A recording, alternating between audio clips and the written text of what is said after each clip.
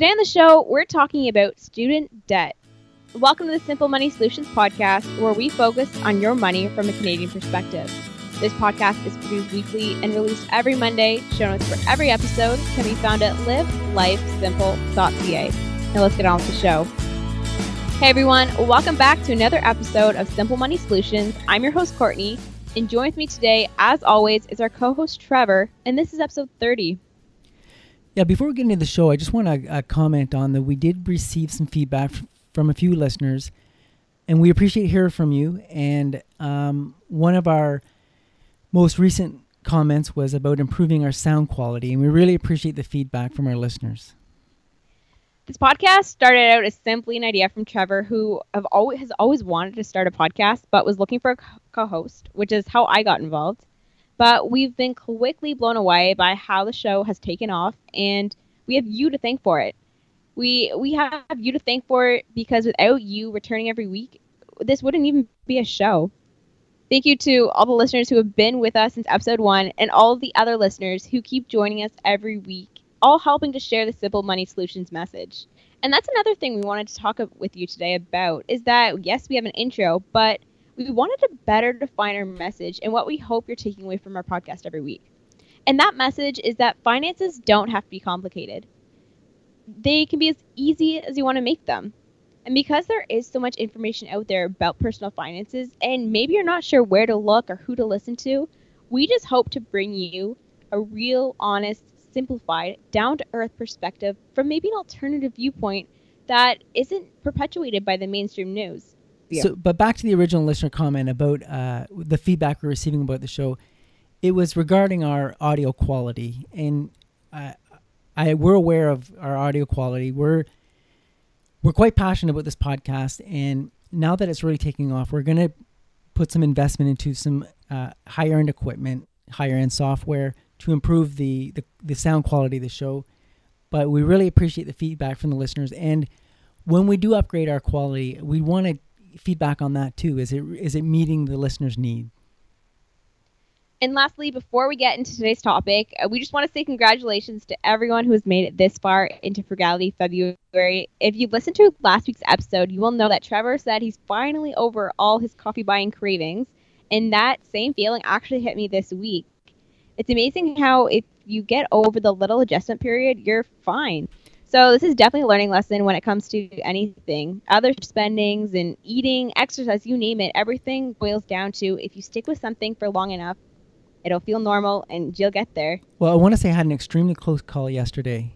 I was out with my wife, and we were on our way to visit some friends, and we were driving by a Tim Hortons, and she said, "Do you want to grab a coffee on the way?"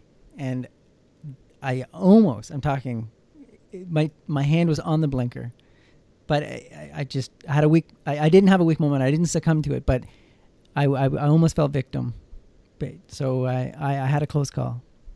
And if you, our listener, have had any close calls as well, you're not alone. Trevor and I are, again, still trying to make this challenge work, and luckily we are.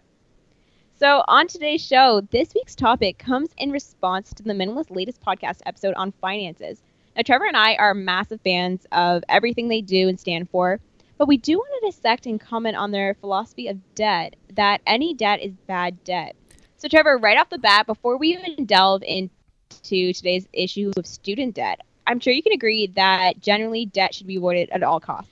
Oh, absolutely. I mean, debt is just a burden that you carry with you mentally and financially. It just follows you everywhere. It weighs on your conscience. It affects your health. I mean, it is nothing but negativity in your life. Before we jump into the idea of student debt, let's just talk about debt in general. Is there any time that debt is actually justifiable? Well, if you think about debt, it is a tool to leverage money. If you think about debt that way, you would only borrow money to buy something that is going to go up in value. But by not incurring the debt and buying it now, you will have lost a wealth opportunity. Alternatively, people borrow money to buy things that go down in value. I will say something like a car. And you you buy it today at a certain price, and 2 years from now, that thing you bought is worth less, but you still owe the same amount of money. That's the opposite of leveraging money. So that would be bad debt, and I think that's a horrible thing to borrow money for. What if you need that car in order to, say, get to a job? What do you do in that case? Well, there's a podcast out there. It's called the Cash Car. Can't remember the name of it. It's called the Cash Car something. It's a podcast. It's an American-based podcast, but the philosophies would hold true in Canada. But this guy's whole philosophy is he only pays cash for a car, and he's found countless examples where you can buy a car for $5,000 and save up the money, save up $5,000, buy a car cash, drive it, and while you're driving that car, you can save up money to buy a better car, and then when you buy that better car, you can save up money to even buy a better car, and before you know it, you're driving a $18,000 car. But if you borrow the money to buy that car, all you're going to be doing is spending your time paying that money back plus interest. So I think you could pay cash for a car, and I think everybody should. And I asked that specific question because I'm speaking for all our skeptical listeners out there who are saying, but Trevor, debt is necessary sometimes. I mean, but I like how you burst that bubble on that. And we're lucky that we live in Canada, too, in that healthcare expenses is not considered one of our costs that we need to pay potentially debt with credit for. Well, that's an example of something you can't put a value on healthcare if we had to pay for it. I mean, obviously you're not going to die over borrowing money, but I just, if you keep that mindset, if it goes up in value, it's okay to borrow money for it, but it's obviously not ideal. And if it goes down in value, it's not okay to borrow money for it. So I think if we're going to run with that with today's topic, and zeroing in on student debt, the minimalists take the stance that student loan debt is still debt, and debt in their mind is always bad. So obviously saying this, we highly respect Josh and Ryan's viewpoints, but can you comment on their philosophy? I think you could go to school and not incur debt. It's possible if you were able to live with your parents and go to a local school and get an education that way and work part-time. You might be able to pull it off. It would be very stressful time. It would be very challenging, but it could be done. But in terms of borrowing money for an education, that is a prime example of leveraging money. I mean, by borrowing the money to get the education, you're just going to increase your earning potential once you get that degree or diploma. So you would have to say that there, in some cases, such as education, there is such thing as good debt then. It is good debt. And I'm going to say if you're getting I'm going to call it a generic BA in something not very specific because you're going to go onto a post-grad degree, then if just say you're getting a BA in history and you want to become a history teacher, maybe you don't need to go away for the 4 years to get that first BA. You just need to go away for your teacher's college. So there's a way to minimize the cost of education, which would in essence minimize the borrowing. Definitely. And if we look into, I've found a great article. It's by Amanda Riom. And this is actually from the Huffington Post, but it's so applicable to what we're talking about today. It's called I Graduated Debt-Free with $40,000 in the Bank. Here's How. So I just want to say I'm a student right now for all listeners who are maybe just joining us this week. So student debt is so real. I mean, as a student living with other students, that's basically all you hear about. So Trevor, are you astonished with just like the title of this article, $40,000 in the bank and debt free? Well, I'm not sure how the math works on that because I can't do the I can't see how a student can go to school without their parents' support and come out the other end debt free. Forget having accumulated income. You would have had to make an awful lot of sacrifices, working almost a full-time job and going to school to accomplish something like that. And in this article, we'll post it in our show notes so you can go check it out after, but just to highlight a few key points. In the article, she said that she made a lot of sacrifices. She was frugal. We'll kind of like break it down in a bit, but she did at one point hold multiple part-time jobs while in school. So she really did make sacrifices in order to make this work. But my question for you, Trevor, is do you think I mean, actually, let's go back. Tell us a little bit about your student experience? Well, I had the luxury of there was I was able to live at home and with my parents and go to school. So, and my parents funded all my education, so there was no student debt that I had to incur. But I have kids that went off to university, and I just want to say one thing, that having done it my way and seeing my kids go off to university and the added costs of apartments and residence and food plans and groceries, I think that's a growing experience for somebody that age. It's a nice way to transition out of living with your parents to living on your own, because it's kind of a slow transition where your parents are funding aspects of your life while you're in school, and then you come at the other end educated and get your own job and you start funding your own life. So I think it's a opportunity for a student or a child to learn about life in a very gentle way. I know we're going to have some listeners out there who are totally against what you're saying. We have some, again, who are like Amanda featured in this article, who paid her way through. And then we'll have some listeners who maybe are actually funding their child's education or have been the recipient of a funded education. But do you believe that your children are learning just as much as that student who is funding their own education, responsibility-wise and personal finance-wise? Well, I always go back to my wife on a lot of these shows I talk about. So my wife, she left home at a very young age, no education, just worked part-time jobs and ended up getting an education. But so I had the luxury of following her in her footsteps, and she had blazed the trail for me. So she was my soft landing into the real world when I left home. She sort of, had figured out how to pay all the bills and worry about all the adult things that I was oblivious to. And so looking back, my kids are now learning about those things slowly as they're in school and approaching graduation. So I never had to go through that because my wife had sort of given me that soft landing. Are you, in the back of your mind, are you ever worried that your children, because you are funding their education, are maybe not going to turn out the same responsibility-wise as that other child who is working for their education themselves?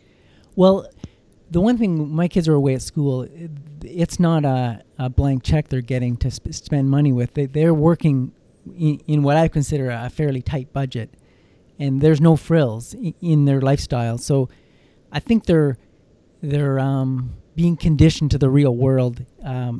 I try to phase it in slowly. The first year was pretty, I'll call luxurious. And the second year, they signed up for some more expenses. And then in the third year, even more. And the fourth year, even more. So it's kind of a transitioning responsibility to them. So yeah, I'm hoping it's going to work out.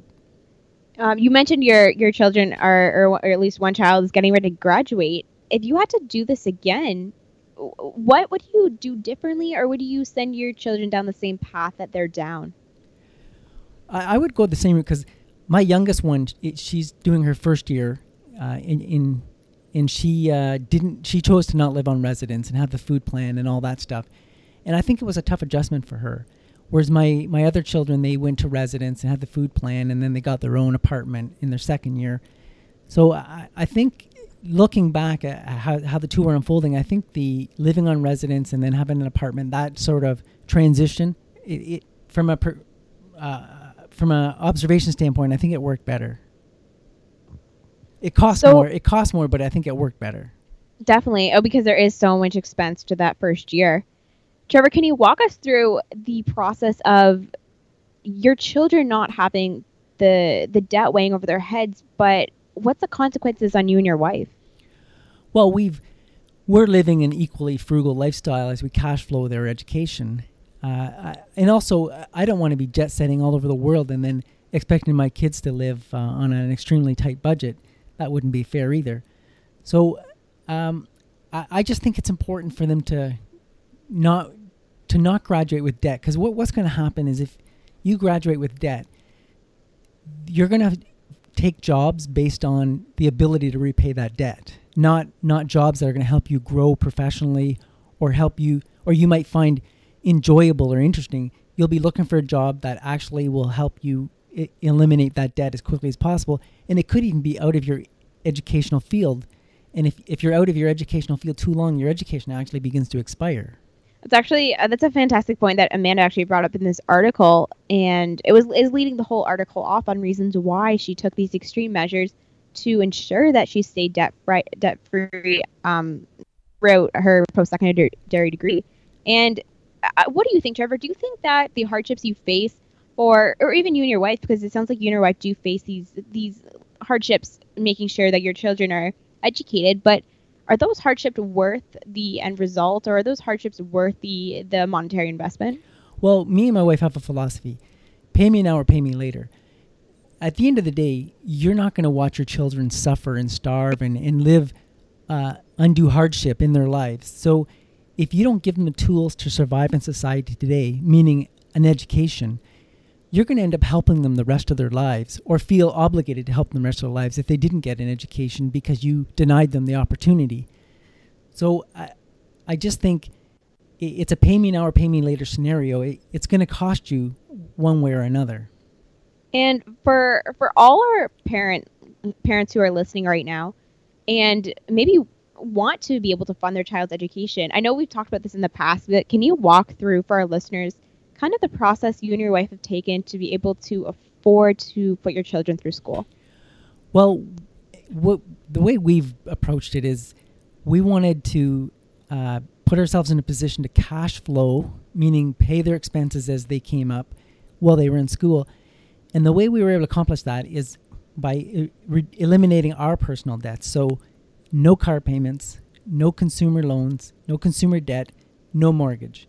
So that frees up a lot of money. That's like a fire hose of cash that we can pour into education. And at the end, when all the kids are graduated, nobody will have any debt. We'll all be debt free, my kids and me and my wife. That's a fantastic all-in philosophy where the whole family is in it together. That's amazing. Well, I mean, the word family is you're all caring about each other, right? Nobody's in it alone, right? That's the whole family mentality we've kind of had in our family is we're in this together. So we're gonna see it through. At what age that your children were at did you start thinking about their education? I mean, I'm just thinking about our listeners right now about maybe how soon they should start planning. Well, we had a plan to have our plan was, I didn't randomly pick a number, but we had our mortgage we were going to pay off in 15 years. And that 15 years was really timed out when our kids would be heading off to university or college. So I'm going to say we have to start thinking about it 15 years before it happened. So it's a long-term plan, that's for sure. From what I'm hearing, though, it even started before that 15-year mark in that you bought a house with a mortgage that would allow you to pay that mortgage off in 15 years. Well, you can't overextend yourself if you're going to have any long-term plan of it like that. I'll say when we bought the house, we knew we were buying. The bank was going to give us a lot more money than what we borrowed, and they always seem to. We're just very conservative people. We weren't about to overextend ourselves. But if we would have bought a more expensive house, we would have just ramped up our mortgage payment plan and decreased our lifestyle to get to the same end result. So the article we chose to focus on today was "I Graduated Debt Free with $40,000 in the Bank. Here's How" by Amanda Riom. It's from the Huffington Post, and we'll have it all into the show notes so you can go check it out after. But she highlighted some really great points about how you can get through post-secondary debt-free. And these points that she lists are very simple, straightforward, and aren't actually that hard. But I feel like the challenge to getting out of post-secondary debt-free is to live that life that's not... I mean, Trevor, I don't know about you, but in my post-secondary experience, it's been the live it to the fullest and make these 4 years count, and that always involves spending money. Well, you only get really one shot at this post-secondary educational life, and it can be a lot of fun. And I don't think I'd recommend somebody miss out on their university or college years working the equivalent of a full-time job and missing out on that, because you have the rest of your life to make money, but you do need to enjoy those college university years, because they're pretty special. You make some lifelong friends, and you it's really a coming of age time, and I don't think it should be wasted working a job to make more money than you need to pay your bills. Definitely. And there has to be a happy medium. I mean, the norm is that students hold a part-time job and then they go to school and just can make ends meet. But I do agree with you that in this case, for the specific example at post-secondary, that in this case, debt is maybe okay. Well, another thing I want to say is you'd be hard-pressed to find people who look back at their college or university years and don't sort of laugh at the how poor they were, or how little money they had, or how they found fun things to do that didn't cost any money. And a lot of them will look back at that as a very enjoyable time in their life. So not having money or being frugal, I mean, it can bring back a lot of memories that you might not look back as negative ones. Oh, for sure. The funny running joke with any students are the poverty-stricken student life. And because you're all in it together and all in the same boat. So I think it's the most acceptable time period of your life to be this poverty-stricken individual. And I always wonder how people fall off the rails. If they were able to live that frugally for 4 years, and then as soon as they graduate, they go out and buy a $65,000 truck.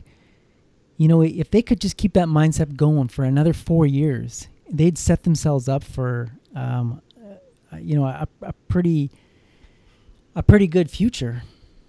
Oh, exactly. And I know we've touched on this in a past episode. We discussed that 4 years of conditioning of living this lifestyle, and all of a sudden they just pretend it didn't exist.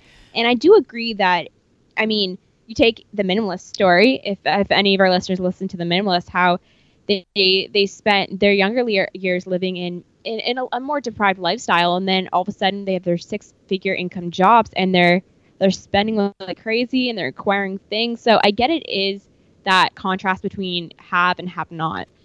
But if you can do that for 4 years, it's just society telling you that you should only do that for as long as you have to. If you could do it for 4 years, these people aren't looking like they've been starving, or they're not dressed in rags when they graduate from college or university. If you could just keep that going and live in that same student type of housing, your future would be set.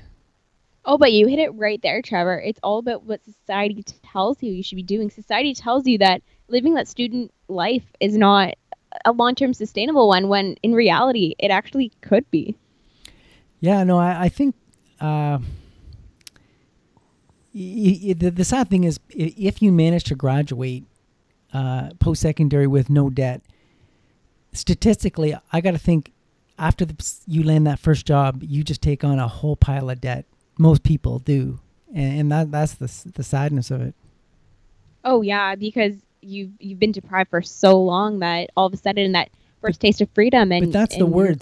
Use the word deprived, and as long as you see it as being deprived, you're destined to rack up debt. But don't tell me that these students who are working the equivalent of a full-time job, going to school, and being debt-free while in post-secondary aren't feeling deprived of those fun experiences. But you could spin that into conditioning. They've been conditioned to live a more frugal, more purpose-driven lifestyle, not a deprived. It's all how you spin it. And it's all how that individual sees it as well. I mean, if the author of this article we're looking at today has felt deprived all through post-secondary because she's been working and saving so much and missing out on the experiences. And this person is deprived. I mean, they've denied themselves all sorts of things in the interest of accumulating money that they didn't actually need. So Yeah, it's all about how far you're going to push yourself to graduate college debt free. And I think, Trevor, we have to look at there is a reason why why there aren't as many people graduating post secondary without debt than there are with. Yeah, it's I don't know the statistic, but I know people my kids go to school with. When I hear the things that, so I know some situations where the parents are funding the child's education, but the child is still taking the OSAP loan and spending it on, winter breaks down to Florida or gaming systems. So a lot of times their education is being completely cash flowed by their parents, but they're still spending the OSAP loans, student loans, on lifestyle. Oh yeah, I cannot tell you the amount of students and friends that I have that they live that lifestyle. So and that goes back to my earlier question to you, Trevor. If your kids are taking their education for granted, but if your kids aren't doing those things that those other students are doing, then it sounds like they're not. No, well, I know they're not, because the OSAP, if there was an OSAP loan, I'm actually keeping that money from them to save them from themselves. And again, that's a great strategy. Things like joint bank accounts or transferring money out as soon as it gets put into the account, the student's account for the parent, are great strategies to make sure the OSAP money is actually going to the right place. One thing we haven't talked about is the students that do take on student debt and don't end up, they actually don't graduate. And by not graduating, so they incurred all the debt, and say they got through 3 years and they just couldn't continue for whatever reason. They lost interest or their grades didn't hold up and they end up dropping out, but they've incurred all this debt. The sad part of that is they don't end up with the job that delivers the income to help pay off that debt. They might end up with a minimum wage job, and it makes that paying off that student loan even more insurmountable because it never actually delivered the degree or diploma. That's a phenomenal point, and I'm really glad you brought that up, because you hear individuals 30, 40, 50 years old still holding on to their student debt. It could be A, because they don't have the income to pay it off, or B, they haven't made paying off that debt a priority. Yeah, it's probably B. They haven't made it a priority more often than not. They make these loans interest free. I think up until 6 months after they graduate, in Canada anyway, or maybe Ontario, and that I'm sure that interest free, people hear that and then they don't listen to the deadline at the other end, and they fall into the trap thinking it's interest free. Oh, for sure. I'm positive that happens. Trevor, so to get back to the article and the strategies that the student used to get out of post-secondary debt free. So their first is scholarships. And she really hammers home the point that there are millions of dollars, at least in Canada, that go unawarded every year due to lack of applicants. So she makes a great case for applying, and that the myth of, scholarships aren't worth a lot or won't turn out, the turnout won't be that significant, is all false. I mean, I talk to friends, and they receive an absorbent amounts of money through scholarships, and it's definitely an incredible resource. Yeah, it's just effort, right? It takes a lot of effort, and it takes initiative on the students' part. And I mean, this would be high school students applying for these scholarships primarily, and they're at high school. You've got a lot of things going on, and you're not maybe as responsible as you are when you're in university or college, but. It's effort, but I think it also looks good on a resume. I mean, when you graduated, you can also put that you earned scholarships. So it has an additional functionality if you're actually able to get them. There are also scholarships when you're in post-secondary as well, but I think a lot of the times, or some of the times, the scholarships are awarded based on grade point averages, your extracurricular involvement, or also your financial need. So sometimes students don't apply or even can apply for these scholarships because they don't meet those requirements. But they sound like pretty honorable requirements. I think that those are reasonable expectations. You have to be somewhat exceptional to get these. It's in some capacity. Oh, definitely. And scholarships, I truly believe, are a great resource if you are able to get them, it's amazing. But I feel like thinking that, oh, scholarships is a great way to fund every student's education is a little bit maybe unrealistic, because not every student is going to qualify for them. No, I agree with that. Yeah, it's if everyone got one, it wouldn't be unique. Oh, definitely. Number 2 is be frugal. So again, this as a student, I think, is the most important part of being able to survive university without going into debt. You know, I put this on the responsibility of the parents. You don't become naturally frugal, and especially if you come from an elite lifestyle prior to going to university, it's hard to make that adjustment. So that's on the parents. I think it really is to instill frugal values in your child.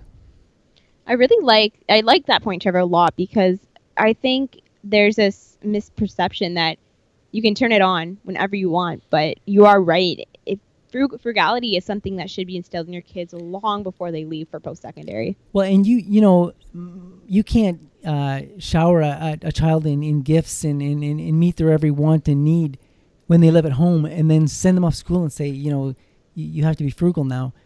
That's a tough adjustment for anybody. Forget just a student in a new environment.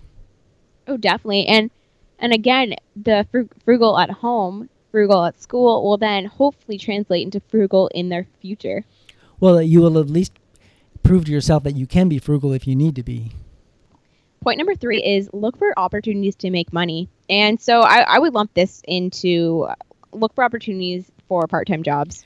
And this is where I'm kind of on the fence, because I really think it's important that a student enjoy their 4 years at post-secondary, that experience, meeting the people that are going to be important to them probably for the rest of their lives. You don't want to be missing out on those experiences too much. I'm not saying don't have a job or a part-time job, but make it, I would have it very limited hours.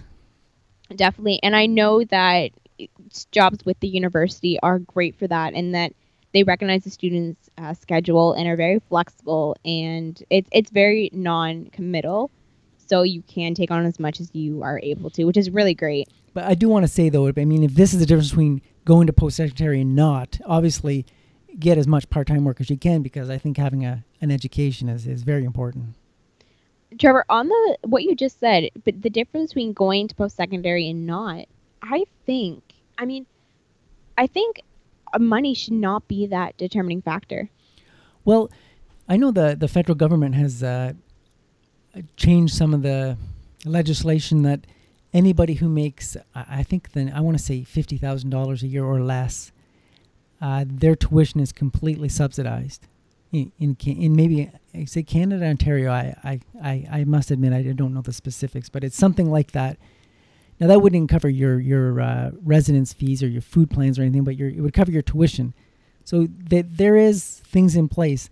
And I know when Prime Minister Trudeau was campaigning, he was asked, I remember in a debate, I think it was a debate, what are you going to do for university students on tuition? And he said he wants to put in something in place that would motivate somebody to go to post-secondary that wouldn't otherwise go. So he wasn't going to make it cheaper for the people already deciding to go. He wanted to motivate people who couldn't or wouldn't go so they would. So, and I think they've somewhat lived up to that. Definitely. But we do also have to take into consideration at the same time that more expensive than tuition usually is residence, the meal plan, and all the other extras that come along with going to post-secondary. Of course, living at home could subsidize this as well, but I think we also do have to take into consideration that, yes, maybe that government subsidy could be the deciding factor between the student going or not, but there's also a plethora of other expenses. Well, and there's also long distance learning that you do online. You can take a lot of university programs online, and you might be able to shorten your time actually at the school to just 2 years, because you completed a lot of the first and second year courses online while living at home. That's a way to really get a post-secondary education on a shoestring budget. That's a phenomenal suggestion. And so on that note, I don't think there should be a real excuse, even debt, for not pursuing post-secondary. Excuse maybe is the wrong word, but any limitations when there are so many options out there. And if we are saying and walking away from this episode saying that debt towards post-secondary is not the craziest thing. On to point number 3, live at home. Actually, I'll lump 3 and 4 in together. Live at home and graduate in 4 years. So these are, I think, both excellent points. Well, the graduate in 4 years, I mean, that's one that'll, I mean, if you start changing your, you go into your first year and you just say, oh, I signed up for this, but it's not for me. I want to go in a different direction. You can make small tweaks, but if you go from an arts program to a science program, you basically lost a year. So that's incredibly expensive. I mean, when you go in, you really have to know that's what you want to do. That's not the time to be changing your mind.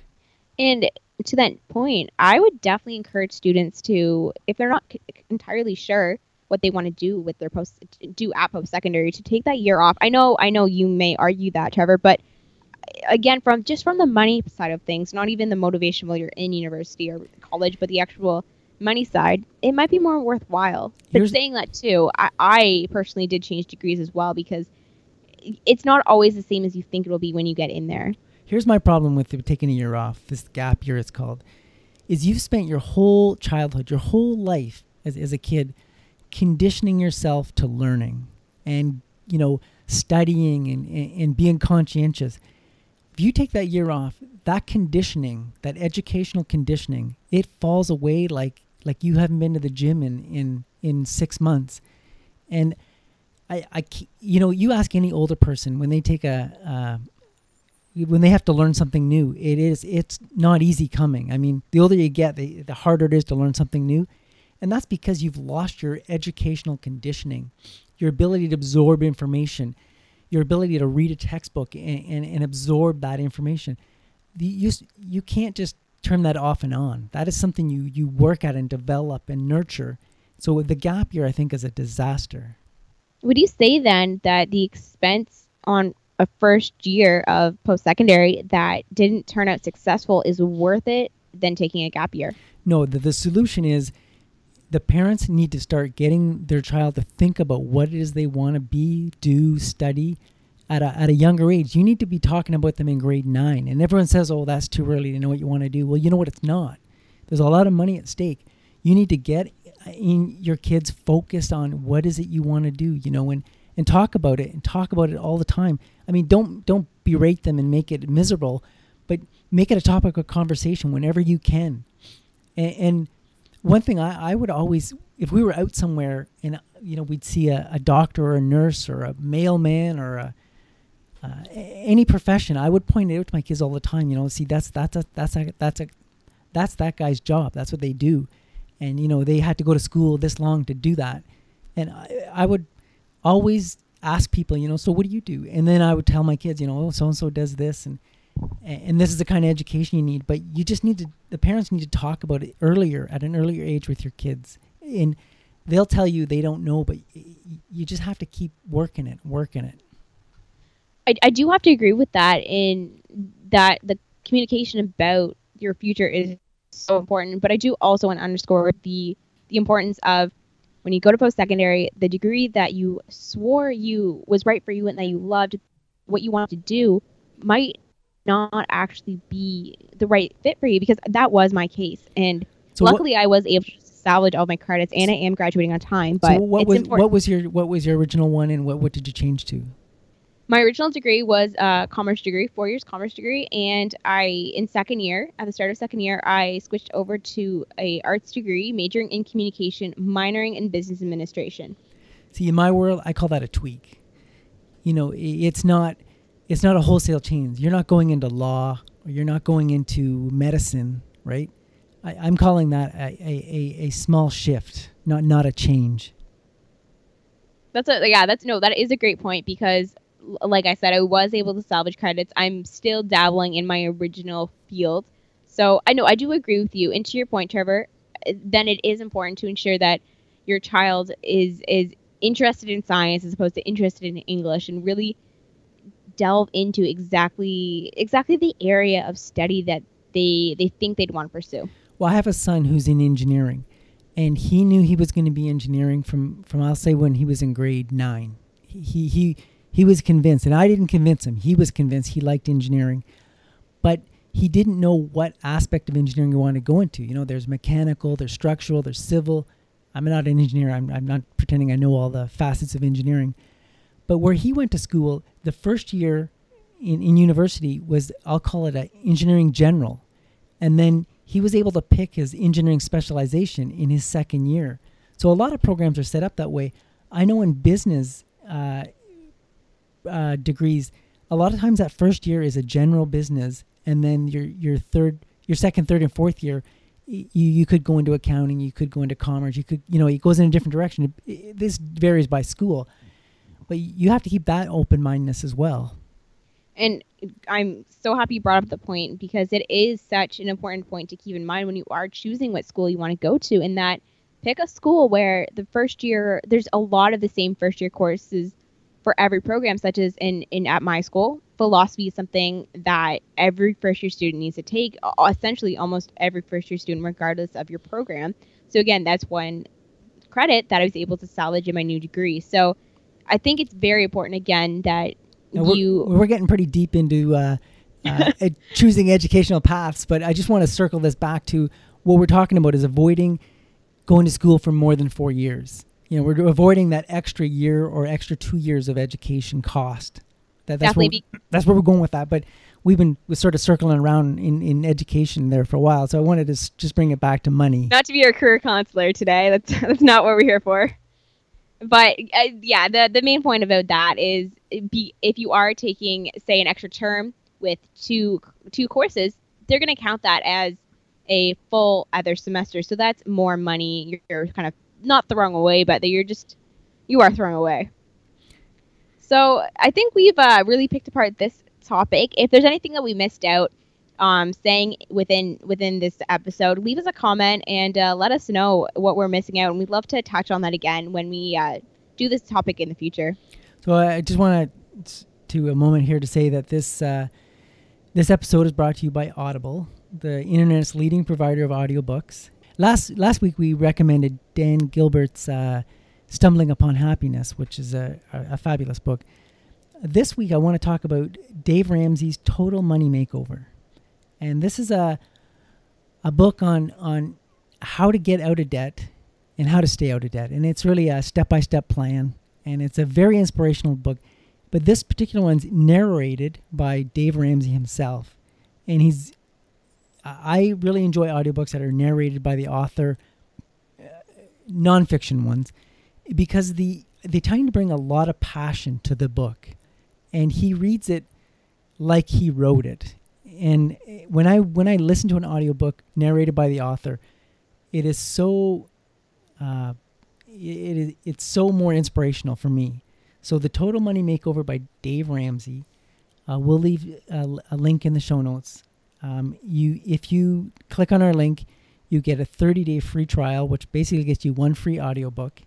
And if you choose to not continue with this service, you can cancel and there'll be no charge. So I'm a huge fan of audiobooks. The beauty of audiobooks is you can listen to them while you're driving, cutting the grass, walking the dog.